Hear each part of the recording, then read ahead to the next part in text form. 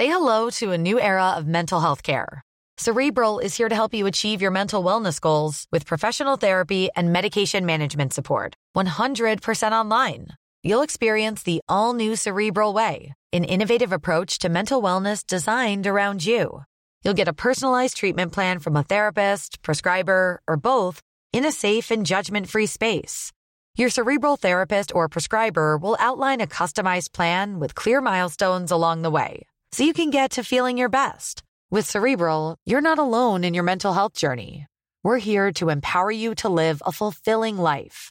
So take that first step towards a brighter future and sign up today at Cerebral.com/podcast and use code ACAST to get 15% off your first month. Offer only valid on monthly plans. Other exclusions may apply. Offer ends July 31st, 2024. See site for details. Hey, I'm Ryan Reynolds. Recently, I asked Mint Mobile's legal team if big wireless companies are allowed to raise prices due to inflation. They said yes. And then when I asked if raising prices technically violates those onerous two-year contracts, they said, "What the f*** are you talking about, you insane Hollywood ass?" So to recap, we're cutting the price of Mint Unlimited from $30 a month to just $15 a month. Give it a try at mintmobile.com/switch. $45 up front for 3 months plus taxes and fees. Promo rate for new customers for limited time. Unlimited more than 40 gigabytes per month. Slows full terms at mintmobile.com. We live in a world where the news is at our fingertips, where we're one click or swipe away from the latest headlines. But how often do we stop swiping and scrolling and just listen? It's the difference between knowing what's in the headlines and understanding how it got there. I'm Malika Bilal, and this is The Take, Al Jazeera's daily news podcast, where we bring you the context and the people behind the global stories that matter. Subscribe wherever you listen to podcasts. Paul J., am I hearing a protest outside your window in Baltimore right now? Hold on, Jesse. I'll be there. No problem. Some protest right by our window here. Yeah, we love Baltimore. We love Baltimore, right?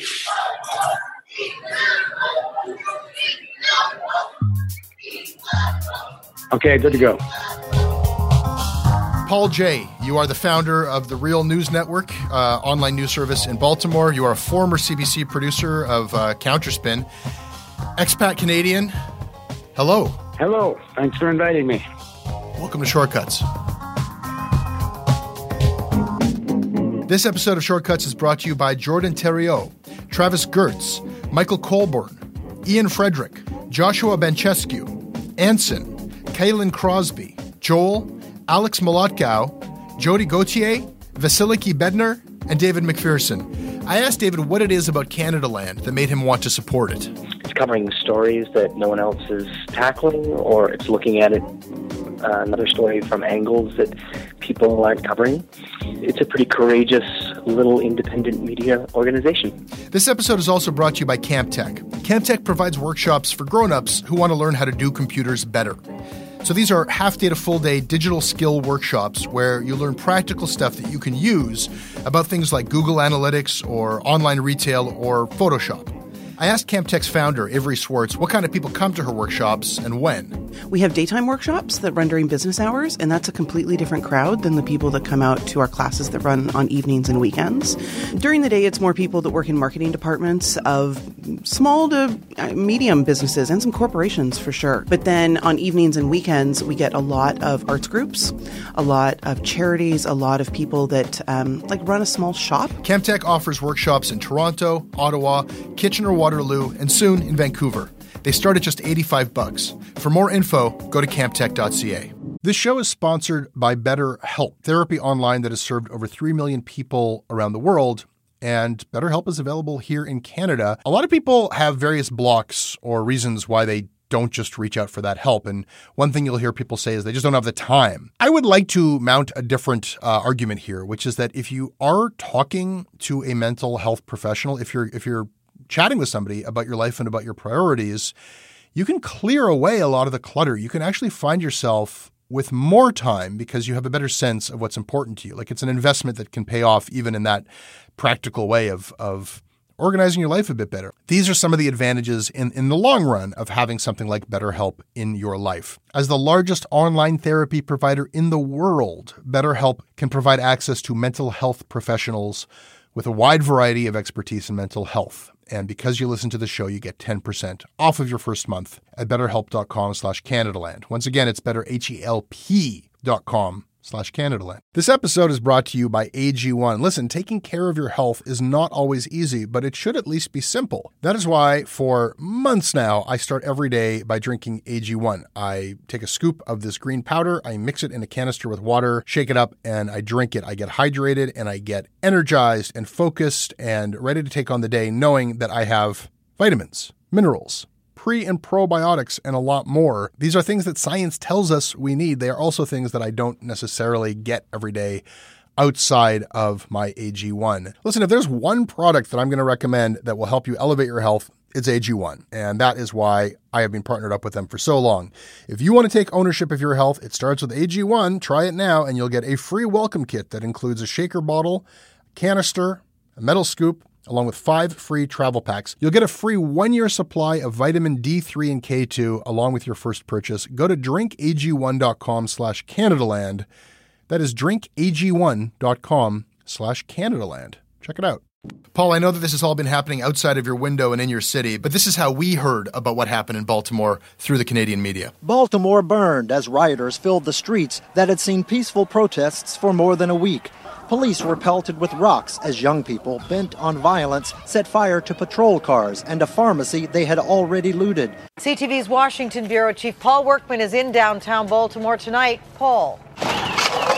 The remains of a shoe store looted, burned, and boarded up with plywood. Looters going wild in a sporting goods store with arms full of boxes, trashing the place. Many hundreds of residents were out early with brooms and shovels and garbage bags, blacks and whites together, trying to erase the evidence, the shame perhaps, of the chaos and lawlessness unleashed here. Paul, we've been experiencing, kind of a very familiar media treatment of what's happening outside your window in Baltimore. We get the usual images of cars on fire, people looting, and as you just heard, that was CTV News focusing on the shame of the violence. Does that jibe with what you're seeing in Baltimore? Well, there's certainly some people that feel ashamed about the violence. I think the majority view of the community here is ashamed about the amount of police brutality and the murder of Freddie Gray, which was a totally unprovoked event. The guy made eye contact with a cop and then ran away from him. And as people know, it looks like so far we haven't heard the actual results of a coroner or from a police department. Based on eyewitness testimony and video, it certainly looks like the damage to Freddie Gray's neck was done while they were arresting him, and perhaps even more in the van as they were transporting him. This was a very united community, outraged at just another man murdered by Baltimore police. And that was the focus. And it reminds me a little bit of the Toronto G20, when you had 20,000 people or something, a massive demonstration protesting international injustice in terms of inequality, the Toronto G20, where all these presidents and prime ministers were getting together to discuss the economic crisis. And it was all about essentially getting ready for austerity. And the substance of the protest was about those economics. A handful of people, maybe 100 at the most, break a few windows. A police car seems to have been left out on the street, ready and willing, in a sense, to be burnt. Instead of the iconic image of the G20 being 20,000 people in the streets protesting economic injustice, the iconic media image becomes a burning police car. Well, you had the exact same thing in Baltimore. The iconic image here was the video of Freddie Gray being arrested, and all the focus was on whether the police would be accountable, the systemic brutality against the police department against people here, and the reasons for that, the reasons for long-term chronic poverty, unemployment, structural racism, and so on and so on. That was the focus. Now the iconic image is a burning CVS pharmacy.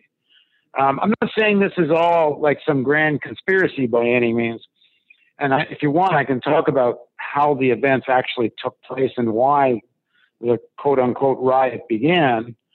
But the media, of course, makes that the issue, and the word thug, and the mayor calls and the governor calls people thugs and criminals. Well, they didn't say that in 5 seconds about the cops who it looks like murdered a guy. And this isn't, as I say, this is not a one-off shot. This is happening all the time in Baltimore and cities across the country. So shameful. I think most people feel shameful that there is such terrible chronic poverty in Baltimore that gives rise to young people that are basically growing up furious. Yeah. It's interesting. Like, it would be simplistic of me to characterize all of the Canadian media's treatment of what's going on in Baltimore as shaming of looting and violence and, those images of cop cars on fire and whatnot. That's in there. But they do take the time to address these wider issues of police brutality and systemic racism. But they always end with this idea of, but we can all agree that these are thugs. We can all agree that violence is not the answer. We can all agree that we should shame the people who did this. And yet, as you point out, if it hadn't turned violent, the media wouldn't have given a damn. I mean, I include myself in this. I'm just learning now about what actually is happening in Baltimore. And, I'm just learning now that the past 5 years, cops have killed 109 people, 70% of them black, 40% unarmed. I'm just learning now that, like, from the Atlantic, this. I think that number is Maryland. I think. Oh, in Maryland, I see. And I'm also learning from this article in the Atlantic that over the past 4 years, more than 100 people have won court judgments related to allegations of brutality and civil rights violations. Like the cops have paid off settlements to over 100 people. And the author of the Atlantic piece says, what percentage of unjustly beaten people actually win these formal legal judgments? I mean, like, is it 1%? So it's obvious that, like, systemic police brutality is just a way of life. It's awful. It's wonderful to be having this conversation, though, finally. But it's only because we had those media images of looting. I mean, this focus on stuff. We're so concerned about stuff being stolen, and yet all of these people who have been abused up to the point of murder from the police, that doesn't make the news here. Yeah, there's kind of two characteristics to the violence that's coming from the protesters, and I think we need to differentiate between the two. The stone throwing is one, and the looting is another. The stone throwing, to a large extent, is justified. These people were being corralled and cornered, and they fought back to defend their space. And the police created the conditions for this. They were all out there with shields and big batons. Just to back up a little bit, it began with a call from some young people online. Now, I should back up. We don't actually know who made the call. Perhaps it was young people. Perhaps, as it was in the G20, we know how much the Black Bloc was infiltrated by the police that came out in court documents. And we know within the Black Bloc, some of the calls for violence and trashing windows actually came from the cops that had infiltrated the Black Bloc. So this call that went out over social media called Purge, which apparently references a movie where for 12 hours or 24 hours, all laws are suspended and anybody can do what they want in this dystopian world, that a call goes out over social media which says Purge at Mondavan Mall. Now, this is a mall located in a hood, near the hood, and it's a place where it's about 95% of the clientele are black. Mostly poor people go there to shop. The young people hang out there. There's a school across the street. And when the Purge went out, it's very interesting timing that a call goes out for some kind of really anarchist property-directed damage to be done. The call to Purge did get maybe 30, 40 kids out. Now, maybe the cops closed down the metro, the subway, and the buses because they didn't want people joining in on the Purge. Maybe. But that being said, they knew a school was letting out right at that time. So all these school kids pour out. They can't get on the subway. They can't get on buses. And now there's cops everywhere. So some looting takes place at the mall. And it's very interesting. Like, they're taking diapers and, like, the kind of silly stuff. the looting was more about the defiance of the law than it was about trying to grab stuff, for the sake of stealing. This was I can't say for every person involved. Maybe some people just took advantage of the moment and stole some stuff. But for a lot of the young people, it was an act of defiance because the laws keep them in their place. And I'll say something a little more about that in a second, because this is the real issue here. Anyway, so then the police corral these kids and they started pushing them down to Penn North and Pennsylvania and North, which is where where the pharmacy is, and it's been the kind of main point of interaction. Well, that's an area that's the real heart of the hood. It's a tough area. This is where a lot of drug stuff goes on. When the gangs are at each other, this is one of the corners and areas where a lot of fighting takes place, a very poor area. Most of the kids that go to that school aren't from that area. They'd never go there. This would be hostile territory for them. And the cops push them all down into this and start cornering them. Not quite kettling that happened in Toronto, but not far. And the kids fight back. Understand that these are kids. There would barely be a single kid that doesn't have at least a family or extended family member that's in jail, that hasn't been arrested, that hasn't been rousted by police, perhaps beaten. The kids themselves hang out at this bus stop. We did a story about this on the Real News, right near the Mondavan Mall. And they hang out there, and they don't always get on buses. They're talking with each other and whatever, They don't know what else to do, which is a big issue. There's been, over the last, I think, 10 years, there's been 70 rec centers closed down in Baltimore. In the last 2-3 years, a speeding up of closing down. There's very few facilities after school for young people to go to. And that's the big issue. You've got this big mass of kids, no short-term recreational opportunities, but longer term, no hope for their future. The odds of them getting jobs when they get out of school is very slim. Very odd one breaks out of this. Very few of them will ever get to college. So, and their lives are just empty. So these kids get pushed into this area, this corner. They're furious about the murder of Freddie Gray. This thing was just so atrocious. I mean, it's not like people don't get abused and killed here all the time. There's practically a shooting every day in Baltimore.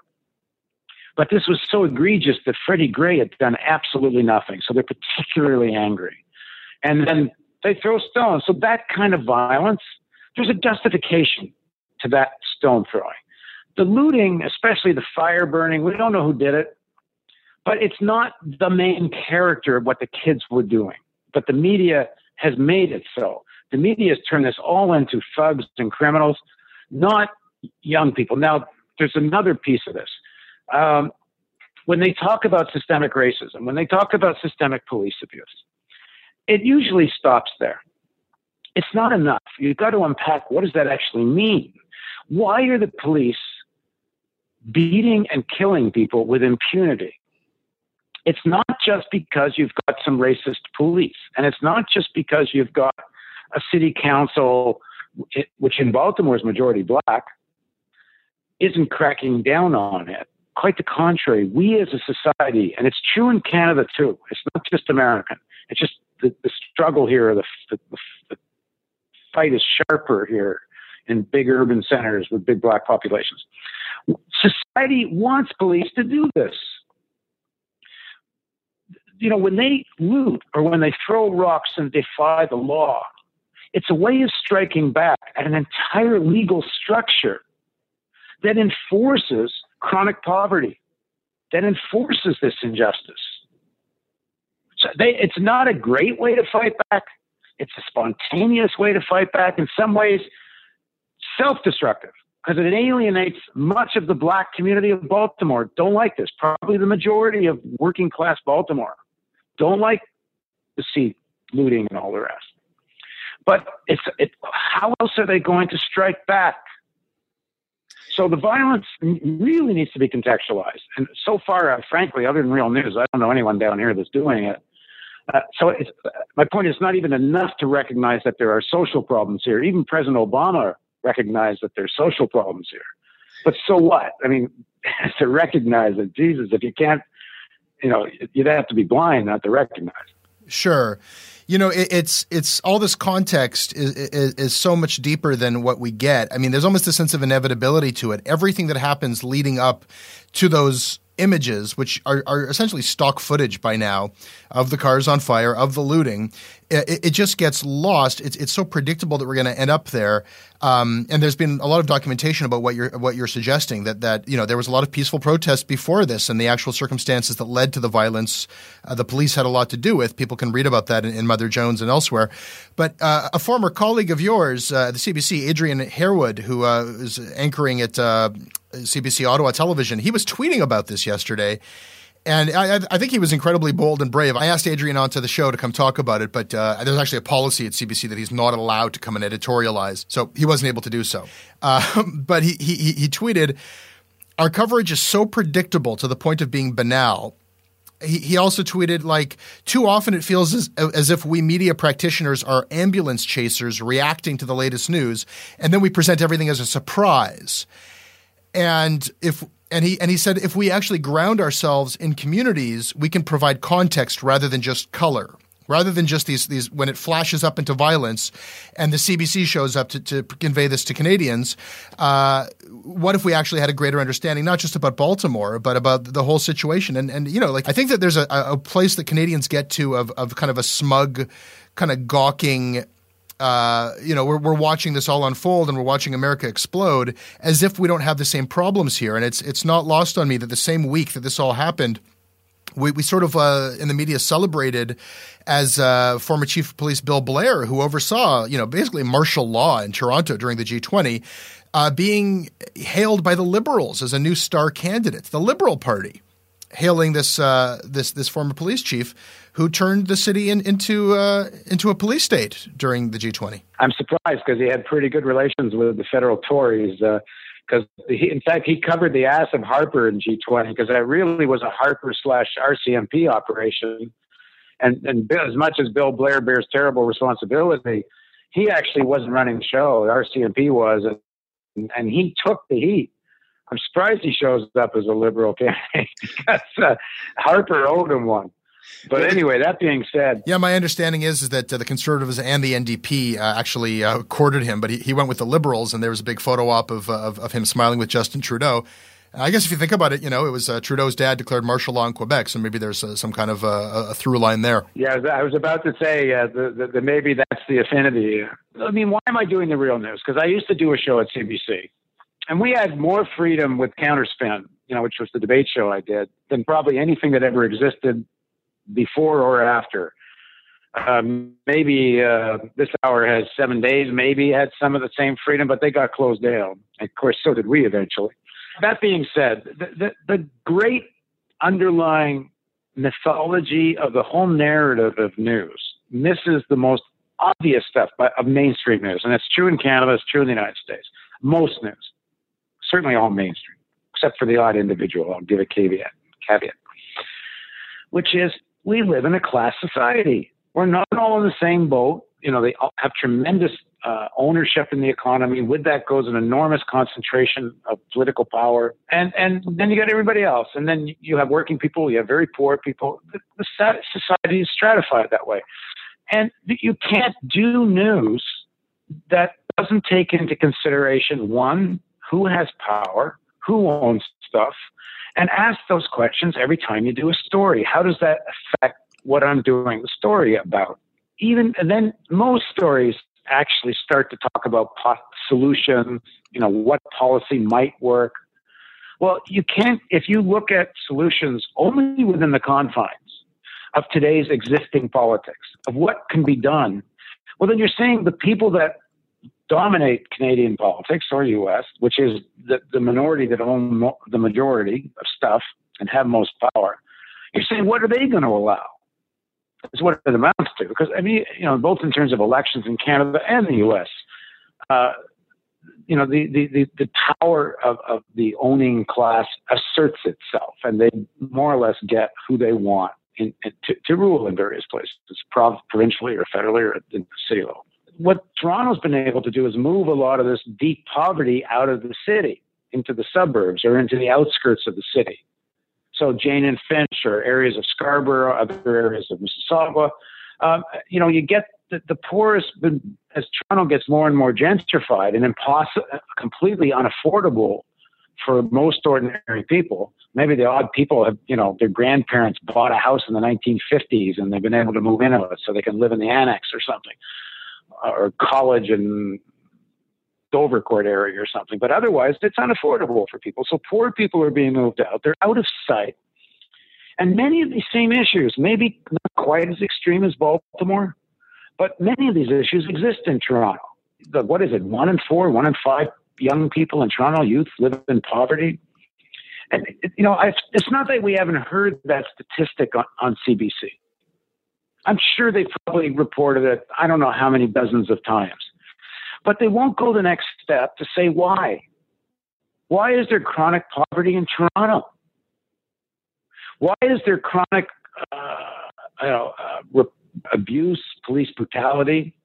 How many years ago was it we had a commission on racism and policing? This is like, 20, 25 years ago? I don't know, something after the Rodney King murders. And Rodney King was killed and all the uprising, and we had these big protests in Toronto. When Rodney King was beaten, you mean? Yeah, beaten. Yeah, I'm sorry.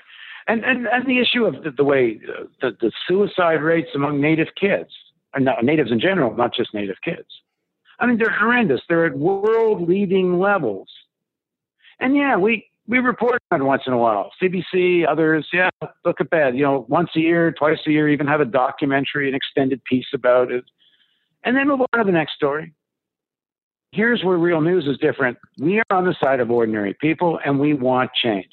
So what do you do, Paul? Do you mix your live coverage with analysis, or do you separate those two products? I think that a lot of the media feel hamstrung by their core, competency, their core mission to just tell you what's happening today, and everything then, as Harewood says, kind of looks like a surprise, decontextualized. Yeah, well, we do all of the above, although frankly, our weakness is straightforward reporting, because we just don't have enough people. Just to say this happened, that happened, this happened, that happened. We'd like to do more of that.